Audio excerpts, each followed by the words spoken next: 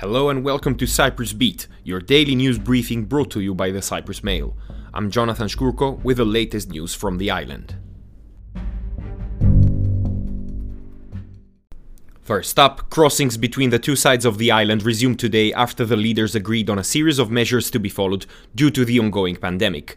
It's been more than a year since the busy pedestrian street crossing at Lydra Street was shut down, causing disruption to the daily lives of Greek Cypriots and Turkish Cypriots alike. To cross the checkpoints, people will need to present a negative rapid or PCR test in print form, not older than 7 days. The test certificates must also be in English. Text messages confirming negativity will not be accepted. Elsewhere, any hope Cyprus had of making it from the UK's amber list to the green list of countries for travel have been dashed for the moment after Britain on Thursday failed to add any new countries to the green list. In fact, it downgraded Portugal to the amber list unexpectedly, causing major outrage among industry players and holidaymakers. Cyprus was in reality not expecting to reach the green list this time around, but is hopeful that it will make the grade during the next review later in the month. In the meantime, hoteliers said they expect a fairly quiet June in terms of visitor numbers. Meanwhile, President Nikos Anastasiadis spoke by teleconference with Turkish Cypriot leader Ersin Tatar on Thursday. During the conversation, he expressed his readiness to meet and discuss the confidence-building measures he has proposed. UN Special Representative Elizabeth Spehar also joined the conference call, as did the chief negotiators of the two sides.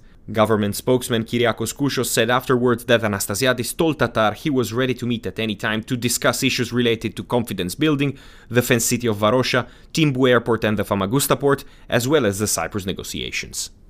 In other news, 3 men who were arrested following an incident at Polemida Social Welfare Office will appear in court today after terrorizing staff members and damaging the building.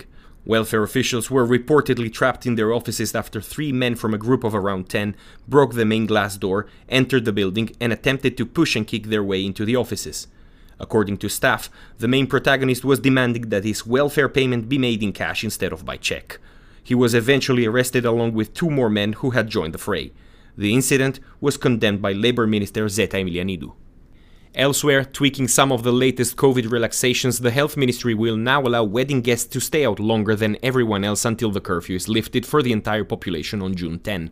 At the moment, people need to be home by 1 a.m., but until it is finally lifted, wedding guests can stay out until 3 a.m. A second change concerns the use of a safe pass to visit a betting shop.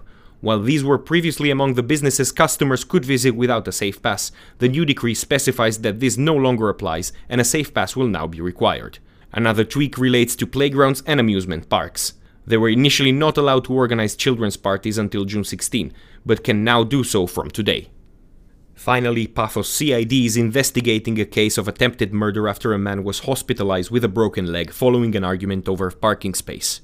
Police said a 43-year-old man who had visited relatives at an apartment building in Chlorakas on Wednesday night had argued with a 39-year-old asylum seeker over the parking space.